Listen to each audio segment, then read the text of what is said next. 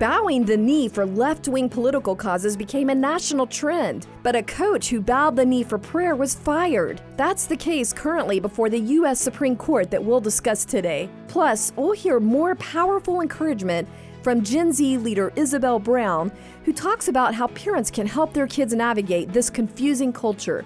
Welcome to Speak Up Virginia, equipping you to speak up on the life, family, and freedom issues that matter most to you. From the Family Foundation, I'm your host, Candy Cushman, and I'm joined today by our president, Victoria Cobb. You know, with everything going on in Virginia the last few weeks, we never got a chance to talk about another big court decision besides the abortion one expected in June. And that is this case involving the high school football coach, Coach Joe Kennedy from the state of Washington. Yeah, the official name of this case is Kennedy v. Bremerton School District. But the coach's personal story is really fascinating. He was a former Marine who was not even considering planning to coach when the school actually just offered him this job. But what's really interesting is he watched that movie. Now, maybe you've seen it. I've seen it, Facing the Giants, right? So it's this great sports God-inspired movie, and God just tugged on his heart. So let's just listen to him describe that story in his own words in this video produced by our friends at First Liberty Institute, and that's the legal group that's actually representing him. And that's the way I wanted to coach is, be part of their lives and help build that team. And so I was up in the middle of the night and it was like a sign from God, boom, Facing the Giants was on. Keep going, Brock, come on! Don't quit! Don't quit! Don't quit! And it was, straight up an answer to my prayers of, yeah, I'm calling you to coach. And that was it. I was all in. I'll just note, you can watch the entire video and hear his story at firstliberty.org. But, in some ways, what has happened to this coach is almost like its own sort of Facing the Giants type of movie. Because one of the ways that he felt like he was obeying God's conviction in his life was to immediately after every game give thanks to our Lord for the opportunity to coach. And he was just doing this out of personal conviction and doing it by himself for a few seconds at the 50-yard line. He would do that after the games while the students were distracted with other things, like maybe they were singing their fight song or something like that. But eventually the students noticed and just started joining him voluntarily.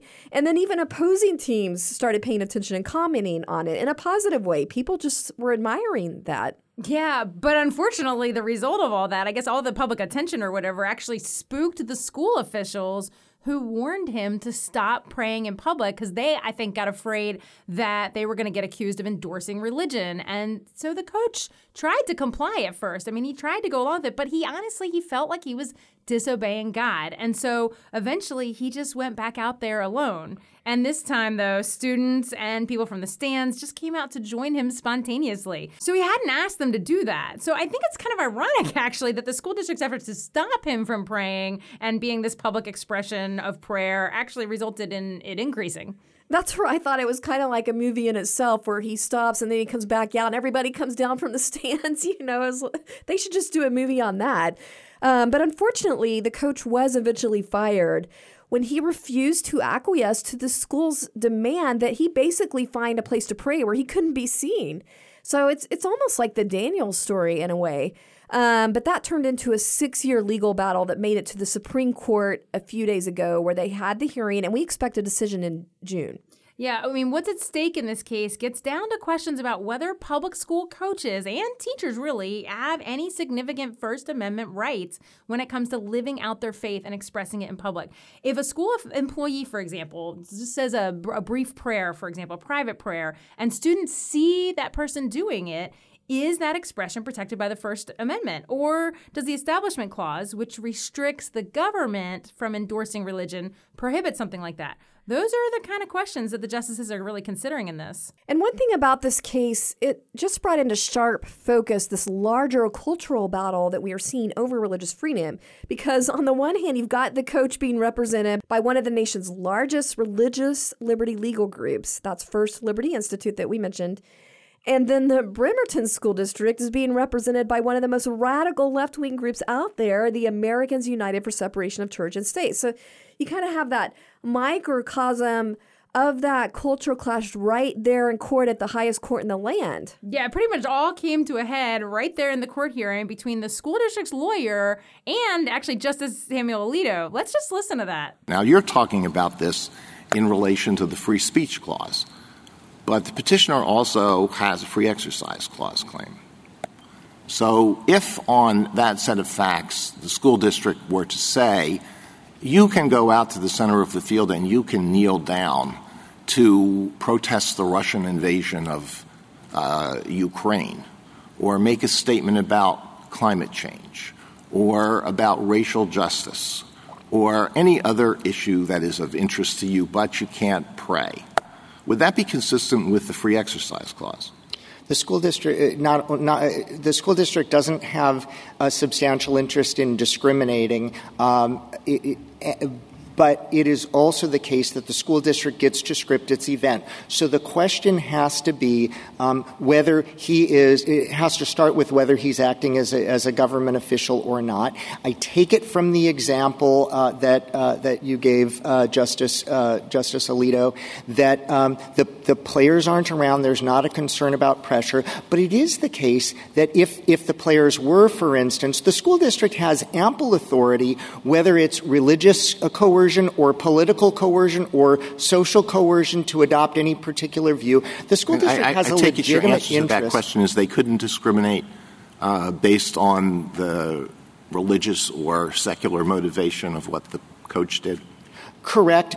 Yeah, I have to say, I think the attorney sounded a little flustered. But I mean, ultimately, Justice Alito is making a great point. Is it going to be, would it be okay, would the school district be fine with it if somebody went out there and actually just bowed a knee, say, in honor of Black Lives Matter, rather than taking a knee to pray? Is bowing down in public only appropriate for politically approved causes, but not for prayer? Exactly. And I also heard someone making an interesting comment that the leftists seem especially concerned about this specter of students being coerced into prayer, but not so much concerned when it comes to coercing kindergartners into experimenting with transgenderism. You know, when it comes to that, then we're crying censorship. Well, the good news is we actually have a unique opportunity to hear a firsthand account of Coach Kennedy's court hearing, because I'm happy to announce that we're actually having the president of First Liberty Institute, Kelly Shackelford, come out to speak at one of our events, a Virginia Beach luncheon on June 7th. So great opportunity there. If folks are interested in learning about that or getting information about that luncheon, they can just hit our website up at familyfoundation.org, and there's a banner across the top they can click on to get all the details. Thanks for tuning in if you're just now joining us for Speak Up Virginia, brought to you by the Family Foundation. For more information about us or the topics we're addressing, you can visit familyfoundation.org. That's familyfoundation.org. Well, as promised, today we're bringing you the remaining highlights from our event featuring Isabel Brown, a powerful leader for the Gen Z generation and contributor for Turning Point USA. I will mention that Isabel does get into some of the sexuality promotion happening in our schools that you may not want younger ears to hear. Without further ado, let's hear from Isabel. So let's jump right in and start with the obvious, where I think the culture war really did start, and that is indoctrination in schools. Many of you have a copy of my book in your hands, which I'm so excited for you to read, just to understand that this isn't happening in political science or ethnic studies or gender studies anymore. This is happening in physiology and anatomy and organic chemistry, which I took 3 times because it was the worst class ever. And if you ever have a child in OChem, please pray for them. It's the worst class. But I remember being in physiology, learning about the 9 months of fetal development, every tiny thing that has to go right for a baby to make it to the point of viability, which we know is changing every day, only to be told at the end of that unit that abortion wasn't ending a genetically unique human life and was likely a medical procedure that many of us going to medical school would be forced to perform, even if we ideologically disagreed with it. in a eukaryotic cellular biology class, yeah, that's a mouthful right there, we took a multiple choice exam my sophomore year where I actually had to choose against an answer choice saying that God was the creator of the universe. The question essentially said, what are the origins of the universe? And the correct answer choice was, it all spontaneously erupted from a single cell billions of years ago. But a choice on this test was that God created the universe. And if you chose that question, you were marked incorrectly.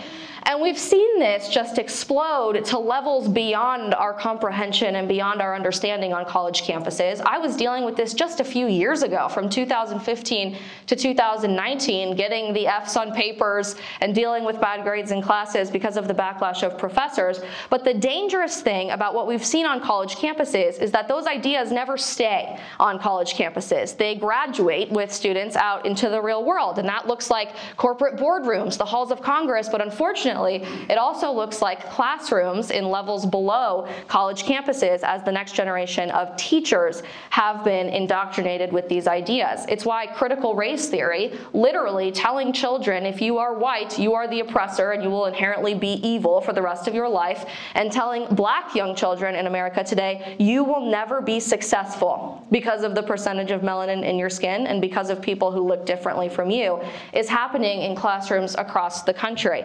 It's why we are starting to teach 5-year-olds that their gender may not be inherently tied to their genitalia. Why we're speaking about this with 5-year-olds, 6-year-olds, 7-year-olds, I have no idea. It's why districts like the Chicago Public Schools District, that largely leads the way with a lot of this insanity, they were the first school district to implement the 1619 Project, for reference, in CRT, announced a few months ago that they would be providing free condoms to all students in public schools starting in 5th grade in the classroom. We're talking about, what, 11-year-olds, 10, 11-year-olds?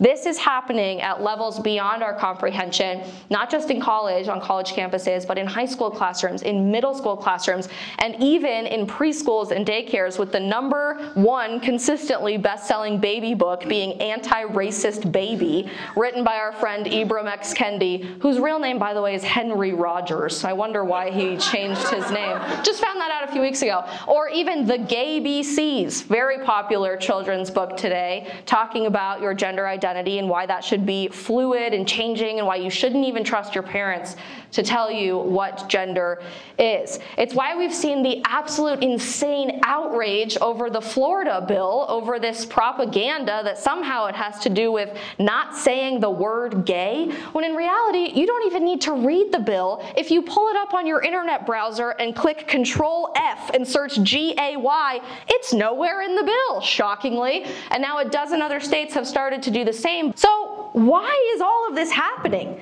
I think this is happening largely from the gender perspective because the left is very, very skilled at playing the long game. They know exactly how to plant all the right seeds to see things come to fruition 5 years down the road, 10 years down the road, 15 years down the road. It's why they went after college campuses first and made those leftist elite institutions, because they knew those ideas would never just stay there. They would graduate and infiltrate the rest of American culture.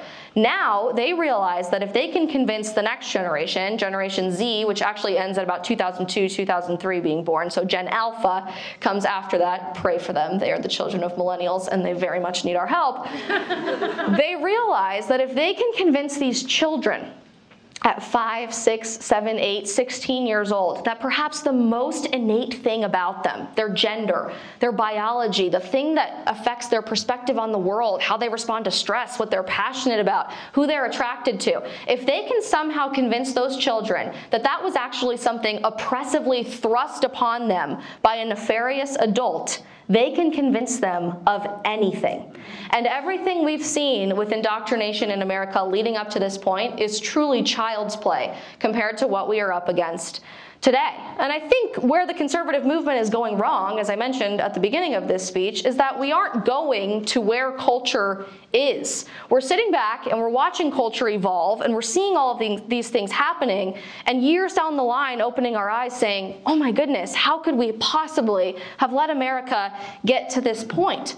Things are starting to change with groups like the Family Foundation and Turning Point USA, who I work with every day, but this needs to happen en masse. We as conservatives can't be afraid to go on offense. We as Christians can't be afraid to go on offense. Maybe it starts with having simple conversations around the dinner table with your children and your grandchildren while they are kids about political ideology and religion. I grew up with 2 Catholic lawyers as parents, okay? And when I was growing up, my parents never believed in a kids' table. I talk about this in an entire chapter in my book. They always educated us on who was running for president and what was the biggest issue facing them on a day-to-day basis. Not just telling us their perspective, but saying, here's what your dad and I believe, here's what other people believe, this is the entire spectrum of the argument, now go understand it so that you can decipher truth for yourself, the opposite of indoctrination, which is what the next generation is getting.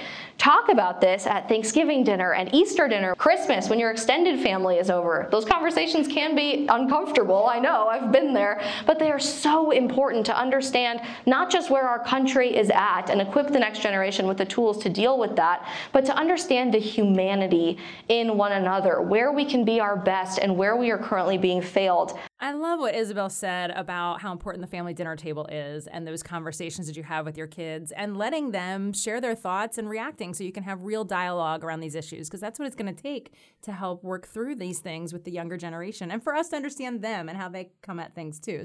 Well, thanks for joining us today at Speak Up Virginia. And if you want to check out more information from us, go to our website at familyfoundation.org. That's familyfoundation.org. And remember, we're stronger when we speak together.